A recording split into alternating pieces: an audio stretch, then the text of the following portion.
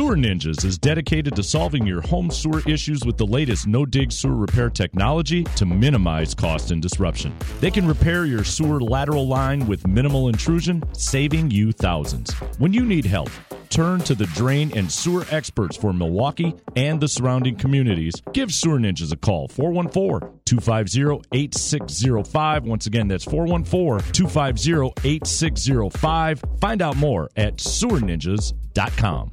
For a reliable, locally owned and operated auto body shop, turn to Mako Auto Body Shop and Painting in New Berlin. They fix routine dents and dings along with structural repairs. If your car has been damaged in an accident, you can count on their expertly trained technicians to provide high-quality work. Plus, all structural repairs are backed by a lifetime warranty. Go to Mako.com for more information. That's Mako of New Berlin. Super Bowl 58 is in the books. We're going to cover everything from the game to halftime to the commercials. All of that is coming up along with some hoop talk with the Bucks, the Badgers, and Marquette. It's all next. It's the 414 Sports Podcast, presented by Sewer Ninjas and driven by Mako of New Berlin. Let's go.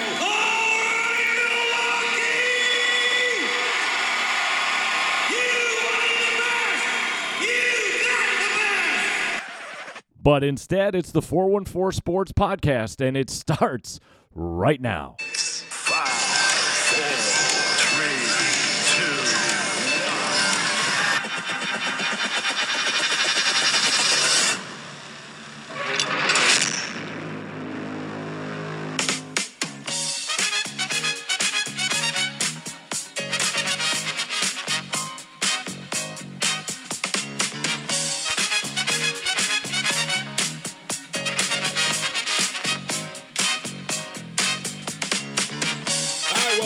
This is the 414 Sports Podcast, presented by Sewer Ninjas and driven by Mako of New Berlin. I'm Don Wachillis. Thank you so much, as always, for logging in, joining us on this episode as we'll get our way through Super Bowl 58 and then talk a little hoops as the Bucks start making their way towards the All-Star break.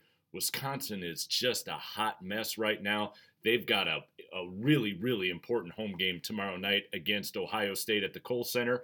And Marquette continues to roll. And we'll get to all of that as we make our way through. Please hit that like and subscribe button. Tell us how things are going here with the podcast. We would definitely appreciate it. So we start with the Super Bowl. It was one for the ages. It had everything you could imagine. Obviously, it goes to overtime. There is plenty to talk about within the game itself. Vegas showed out. The stars were all there, more than just Taylor Swift. It was everything I think the NFL could have hoped for and gotten out of having the game in Sin City, in the entertainment capital of the world. And with everything that was said, it was the Chiefs, who now many are starting to talk about a dynasty, winning in overtime 25-22 over the San Francisco 49ers. Patrick Mahomes is your MVP, his third career Super Bowl MVP.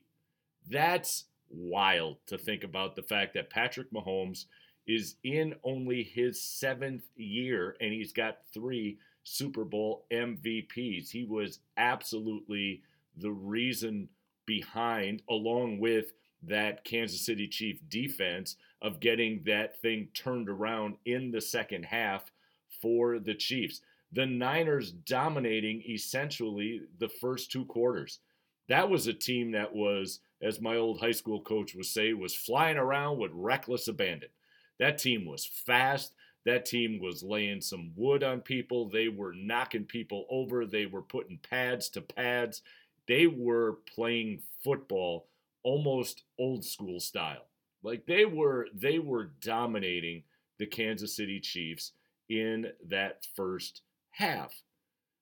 The difference with the Super Bowl is the fact that when you get to halftime, because of the entertainment aspect, and you'll hear more than one NFL player talk about it in this fashion for those who have gotten to a Super Bowl, that really what you have is 2 games.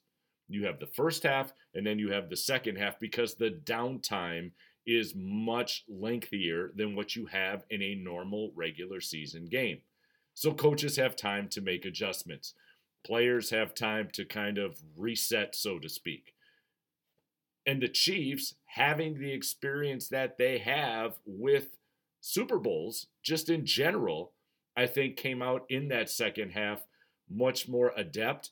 I think it took the 49ers a bit of the third quarter to kind of recollect themselves and get back into the mix. If you look at one point in the third quarter, the 49ers on 2 different possessions threw the ball 6 times in a row and got away from their running game. McCaffrey was special in that first half. I know he had a fumble on the opening drive, but he was special. And once they got back to that running game, all of a sudden what we got as fans was a hell of a football game going down the back end and then, of course, into overtime. One thing we do have to say, can we now put the Brock Purdy thing to rest? The whole he's a game manager. If he loses this game, what will this mean for his next contract? What will happen to Brock Purdy if he wins? Will he be elevated and get one of these $40 million, monstrosities as far as the contract goes in the coming years? Brock Purdy was not the reason the 49ers lost yesterday. In my opinion, and I'm going to get back to Brock here in a minute, so we'll take the off-ramp for a quick moment. The reason the 49ers lost yesterday was turnovers. Again, McCaffrey, that opening drive. Think if the 49ers score the way they were marching down the field. And I think in the way they were marching down the field, we weren't looking at a field goal. We'll never know. I'm speculating. Hindsight, get it. But it was a situation where if they go up 7-0, and the way the Chiefs were playing, I think that's a completely different paradigm moving forward with quarters 2, 3, and 4. But the fumble gives the Chiefs the ball back, and then we get a little bit of a stalemate, and we go zeros at the end of, the first 15. That turnover was key. The punt, which was, in my mind, it was unfortunate. You can have the returner screaming and yelling, but in the midst of all of the hubbub that's going on the field in the stands, I don't know if that voice is going to be as clear as it might be during a regular season game, trying to tell you to get out of the way. He's engaged blocking, thinking the return is on. The ball hits him in the leg, pinballs around a little bit. Next thing you know, KC falls on it. That play there was costly for the 49ers. And then the most costly was the extra point, the missed extra point, the block missed extra point. That there gave the Chiefs an opportunity to kick a field goal and tie. They didn't have to go for the touchdown. They could tie and then take that thing to overtime and take their chances there. In each of those 3 scenarios I just described, it had nothing to do with Brock Purdy. And yet the world was worried about, can Brock Purdy handle the moment? Can Brock Purdy be that quarterback? I don't understand why sometimes in the media, and it's happening now with Kansas City, because Kansas City is going, even though we're talking about the Chiefs having a dynasty, much like the Patriots had, we love to build people up, and then we love to tear people down. And Brock Purdy, what has he done?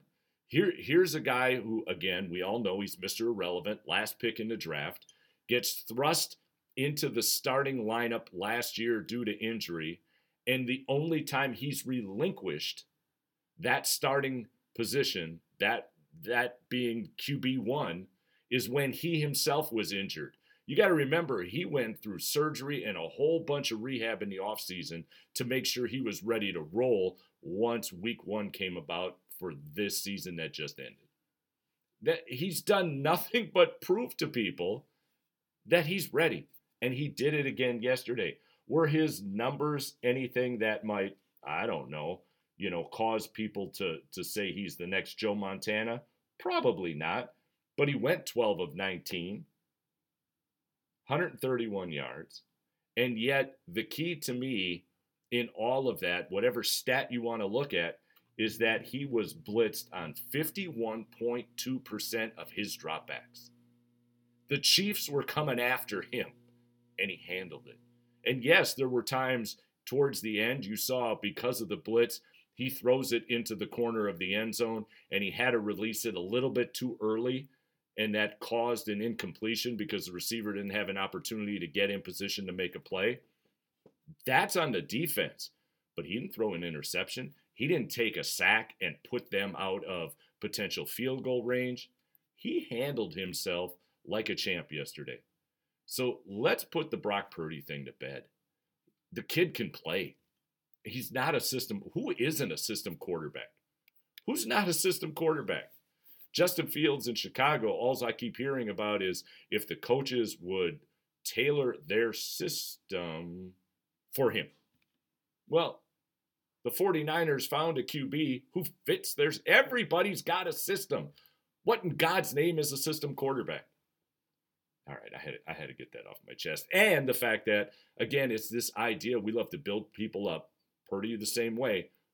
Mr. Irrelevant, what a great story, what a great story. And then all of a sudden this year, the narrative starts to turn. We want to start knocking them down a little bit because the media loves when we can build them up and then tear them down. And then what do we get from that? We love a comeback story so we can build that individual back up. And now the Chiefs are getting ready to go through the same thing. So we already hear this morning the discussions everywhere about Patrick Mahomes. Is he the GOAT? Is he the greatest of all time? Will he surpass Brady? Can we just enjoy the moment? Can we let the Chiefs just enjoy the moment? Whether you like them or not, I understand. That's part of being a fan. But can we just enjoy the moment? Stop and think about even, let's say, Bart Starr, legendary Green Bay Packer quarterback in the 60s. If Bart Starr had the ability to have the training, the nutrition, all of the things that are privy to these players today, Bart Starr was an incredibly gifted quarterback. Think of how much better he would be. Enjoy the moment. Stop comparing. Already this morning I hear, well, I think, Patrick Mahomes is better than Joe Montana. Okay, that's fine. But think about Joe Montana in his era. Think about all of the players, regardless of the sport. Think about what they would be in different eras based upon what we know now. Think about Max McGee in Super Bowl I, being the hero, making catches, going out the night before and getting obliterated sitting at a bar.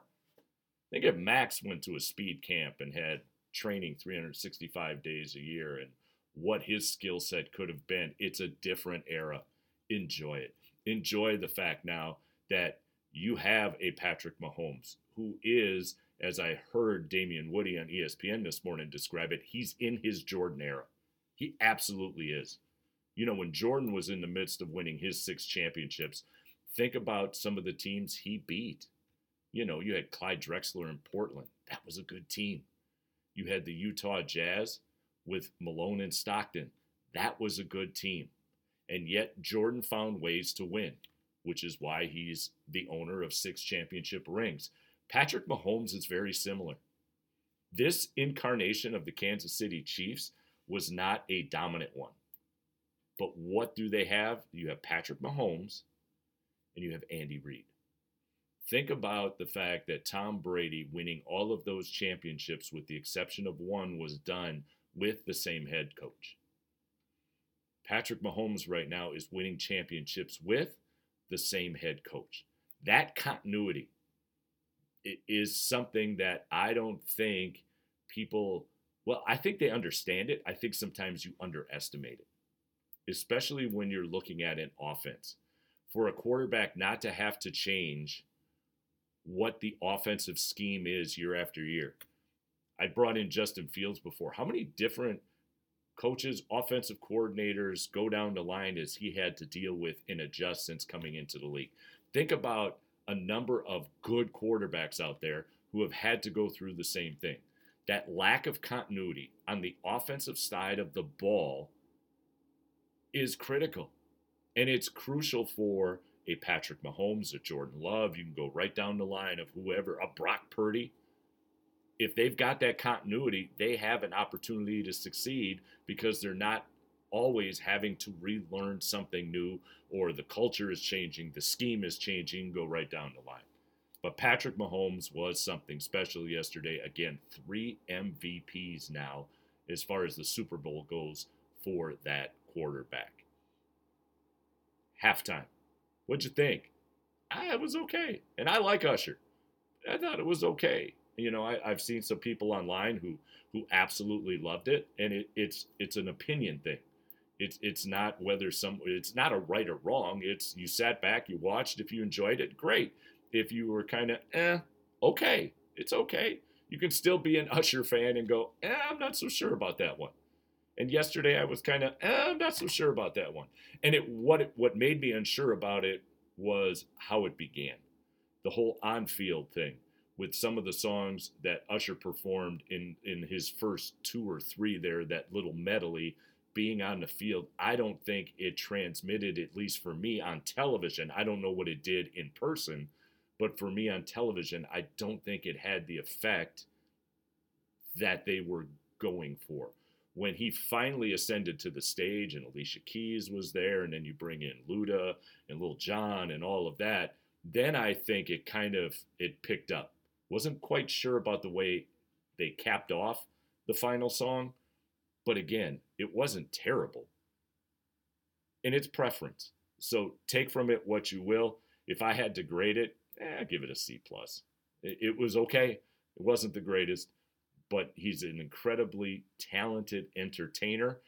And if you see him live, puts on a heck of a show. It just, again, for me, in that opening sequence, I don't think it transmitted the way I thought they had intended. And then we go to commercials. The one of the things, especially when you don't have an iron in the fire, like if the Packers are in it, commercials are like when you take your break. It's like a water break for a fan, right? Because you're so invested in the game. Yesterday, as I'm putting this podcast for this week together, during the Super Bowl yesterday, the commercials play is an important role as the game itself, because I really didn't have an iron in the fire, so to speak. Completely disappointed. Duncan nailed it. The whole Ben Affleck, Matt Damon, Tom Brady's on there, J-Lo. That one, to me, won whatever award they might give out as far as Super Bowl commercials go. Enjoyed that one. The Reese's Peanut Butter Cup, where they're putting caramel on the top, and it was, people jumping in and out of windows. It was strange, but strangely okay, for lack of a better way of saying it. I kind of was okay with that. And then the Doritos one, and I can't pronounce the name off the top of my head right now. I maybe should have done a better job, but where the grandmas come crashing in on the car in their scooters and chasing down that bag of Doritos, and the young lady's looking for her grandmas in the grocery store, that I thought was fairly good. But the rest of them, some of those home.com ones were just, there was a level of bizarreness yesterday with the commercials that I'm not quite sure I appreciated. Maybe others did. Maybe others saw the commercials completely different than what I did. But I liked those 3, and the rest I was almost disappointed, because the commercials play, again, is an important of a role in the Super Bowl as anything else, and I just thought it was okay. So Super Bowl 58 in the books. The Chiefs come away with back-to-back now champions. They have an opportunity to go for a three-peat. So if you thought the villain label was on this Chiefs team coming down the back end of this season, wait till next. That team right there, they will be front and center of everyone's hit list of who they want to knock off, and the Chiefs are gonna have to kind of weather the storm. And that's what they did this year. When you think back, the Chiefs were not as dominant as they've been in years past. This team has got good players, but in key positions, they're not as dominant as they were. But you go on the road and you win at Buffalo, and you go on the road and you win at Baltimore. And then, of course, you're on the road when it comes to the Super Bowl. This team had a level of resilience that you couldn't match. Anyone, no one out there in the NFL this year could match. And that's one of the reasons why they came away with Super Bowl 58. All right, so that's in the books. We can start now waiting for the UFL. We get a little spring football coming up, but before you know it, in a blink of an eye, we'll get free agency and the draft, and then all of a sudden it's rookies report to camp, and in a blink of an eye, we're going to be talking about and getting ready for the upcoming NFL season. But here on the podcast, we're going to take a quick break, and on the other side of the break, let's talk some hoops. We've got Bucks, Badgers, Golden Eagles all set to go, and we'll do it in just a minute.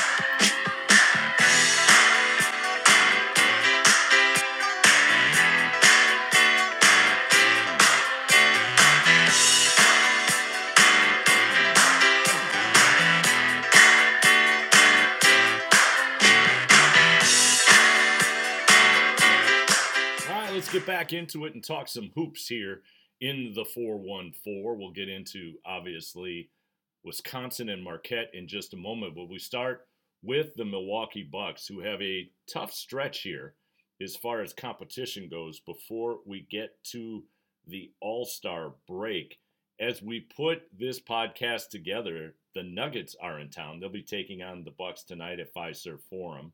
And then the Heat come into town tomorrow. So you get the Nuggets and the Heat back to back. And then on Thursday, the Bucks will travel to Memphis to take on the Grizzlies. Again, all leading into All-Star festivities, which will be held down in Indianapolis. Now, this Bucks team, since Doc Rivers being hired as the head coach, we've seen flashes of, I'll dare say, greatness.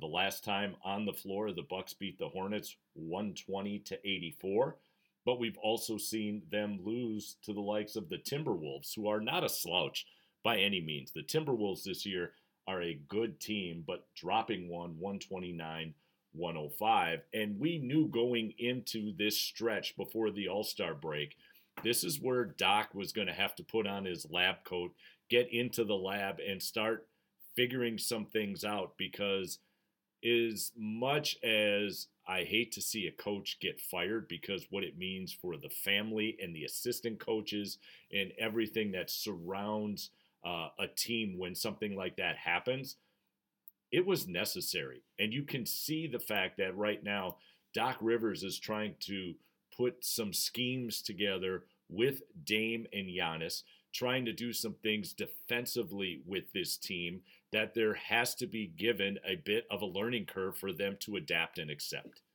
You've had a team that played the better part of the first half of the season with a different coach, and a coach, at least outwardly looking in, kind of felt like he just rolled the ball out and said, guys, here's what we're going to do.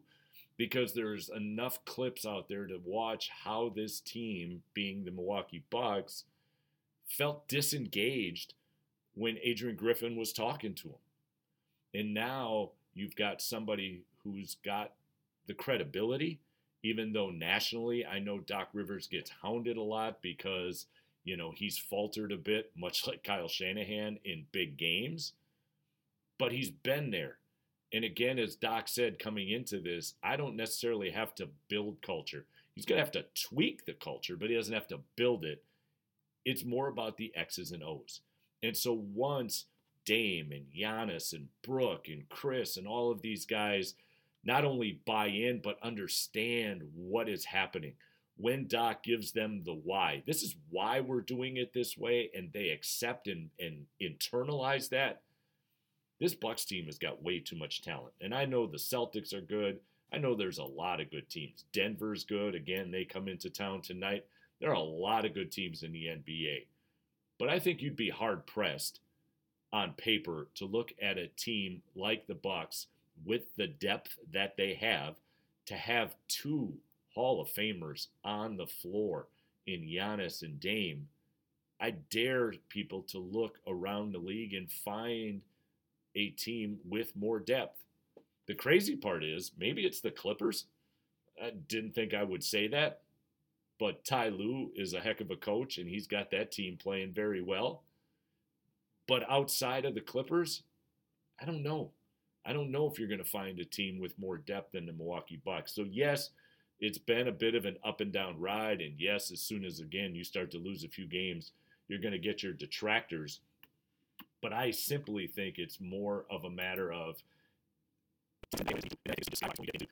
we'll talk with our NBA insider and get his take. I don't want to bother him on a Monday morning. I'm sure the hangover is real after yesterday's Super Bowl, right?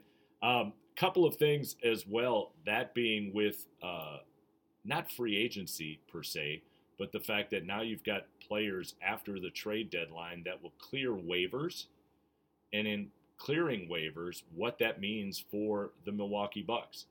And what that means for the Milwaukee Bucks is you've got guys like C.D. Osman from the Spurs or Daniel House for the Pistons, Otto Porter Jr., Furkan Korkmaz of Indiana, Wes Matthews from the Atlanta Hawks. You've got players out there now that you can bring in once they've cleared waivers.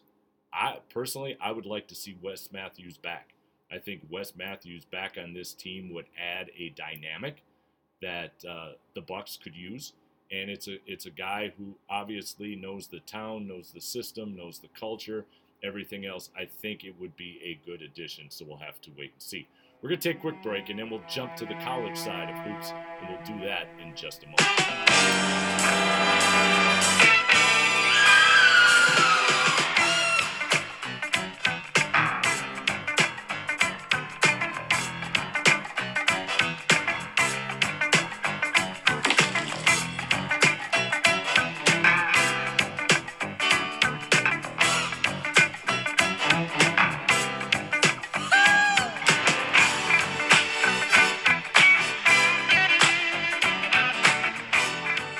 Get into some college basketball here in the state of Wisconsin. We start with Wisconsin Badgers.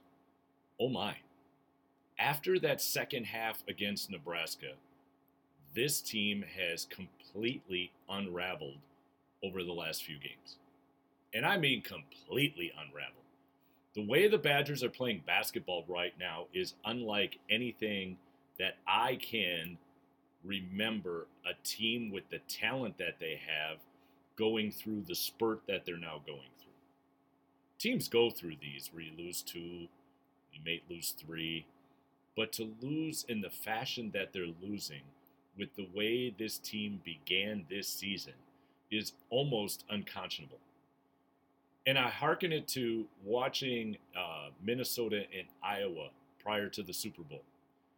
Iowa trailing by as much as 18, and then Minnesota and Iowa come back after halftime, and it becomes a complete role reversal where Iowa storms all the way back and they get the win at home. And at one point down the stretch on the Big Ten Network, the statement was made, Minnesota can't let this last 20 minutes dictate the next 40 minutes because now they've got to go and play Purdue. And that's exactly what's happened, unfortunately, to the Wisconsin Badgers. The last 20 minutes of that Nebraska game, in which they completely unraveled and lost, has dictated now the losing that we're seeing. You played tough against Purdue. I mean, my goodness, you held Zach Edey fairly in check. He finished with 18, but he got most of those down the stretch. Zach Edey, I don't think, got his first basket until inside of 5 minutes of the opening half.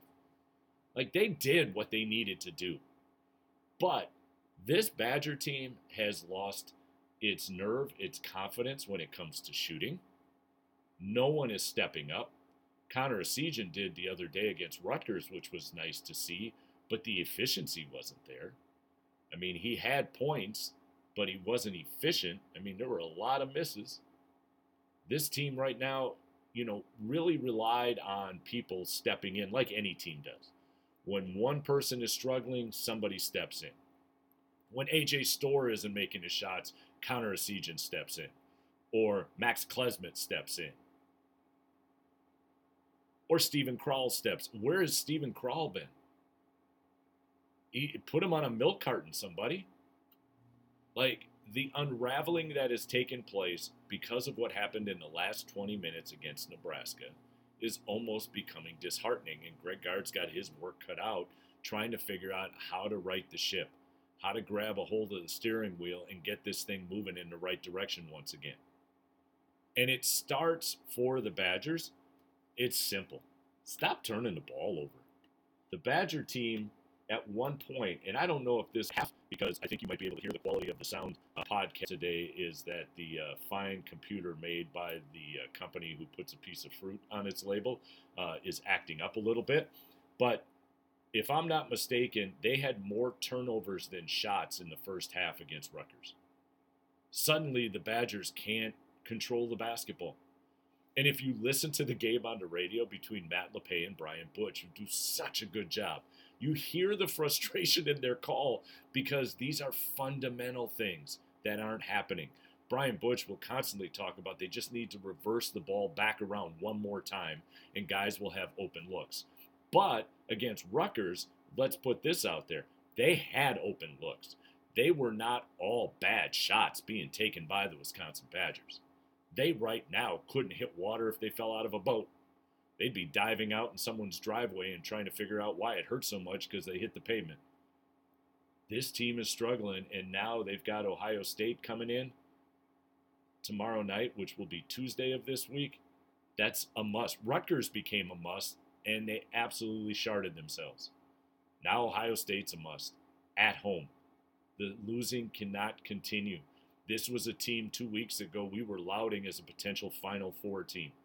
This team loses to Ohio State. This is a team that could fall out of the top 25 after being at number 6. Let's remember, when they played Purdue, that was a top 10 matchup. 2 against 6 or 7 at the time, whatever it was. This team needs to figure it out. This is a team that's got absolute potential. They have all of the elements to make a deep run in the NCAA tournament, but they ain't going to do it if they're turning the ball over and if they can't start hitting some shots. So we'll wait and see what the Badgers do against Ohio State at home. For Marquette, they continue to roll. A nice win at home on National Marquette Day this past Saturday as the number 7 team now in the country. The Marquette Golden Eagles take down St. John's 86-75. Now on Tuesday, they'll head to Butler. Butler for Marquette has been troublesome. It's one of those venues that they struggle a little bit when they go on the road. So we'll have to see how life goes there. And then the one I think we're all going to be waiting for is next Saturday at 2 o'clock. They'll travel to UConn to take on the number 1 team in the country. So we'll get, again, a top 10 matchup. And this is a Marquette Golden Eagle team that was highly successful early on in the season against top-ranked teams. Let's see how they do against UConn, because quite honestly, I could see Marquette and UConn battling it out for the Big East Championship and to see who gets, in essence, the higher seed moving into March Madness. Let's face it, we've got 2 teams right now in Marquette and Wisconsin that will be in the dance. It's all a matter of seeding. UWM or UW Green Bay, they've got to win the Horizon. And a shout out to UW Green Bay and the turnaround they've had.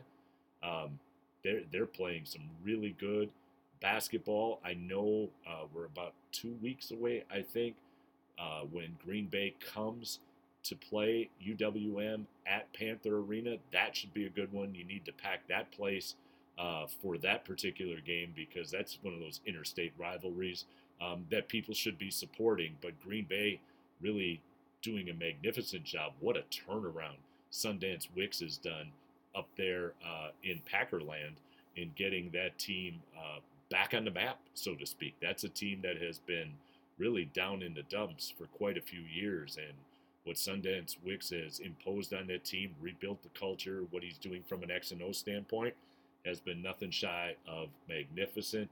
So one of those 2, if they're going to get in, it's going to have to be through, obviously, the Horizon League tournament. And then, not only that, then we focus on the Division III side of things. And we've got teams like Platteville and Whitewater that have an opportunity to get to the dance on the Division III side. So I guess, long story short, we're really getting into an exciting period of time when it comes to college basketball here in southeastern Wisconsin and the entire state for that matter. Before we get out of here, we've got to give a shout out to the Milwaukee Admirals. 14 in a row. This team has not lost since New Year's Eve.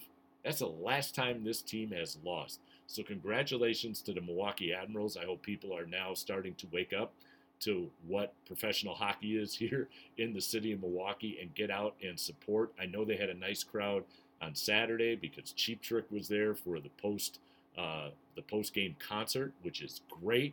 But let's hope that some of those fans that were there on Saturday now become recurring fans, because that's a team right now that I think deserves a little bit more publicity here locally for what they're doing in the AHL. I'd love to talk more about the Admirals if I knew more about hockey. I know you got to put the puck in the net and some of the calls. I just don't have the nuance of the game, I guess, the way I should. But getting out and supporting and realizing that what we have is a team that could potentially bring another championship here to the city of Milwaukee, we got to get out and do so. All right, let's wrap up this edition of the 414 Sports Podcast, presented by Sewer Ninjas and driven by Mako of New Berlin. Have yourselves a great week. I hope the hangover isn't too deadly after the Super Bowl, and that you'll be functional as the week moves on. We'll talk to you next week. I'm Don Wachillis. Take care.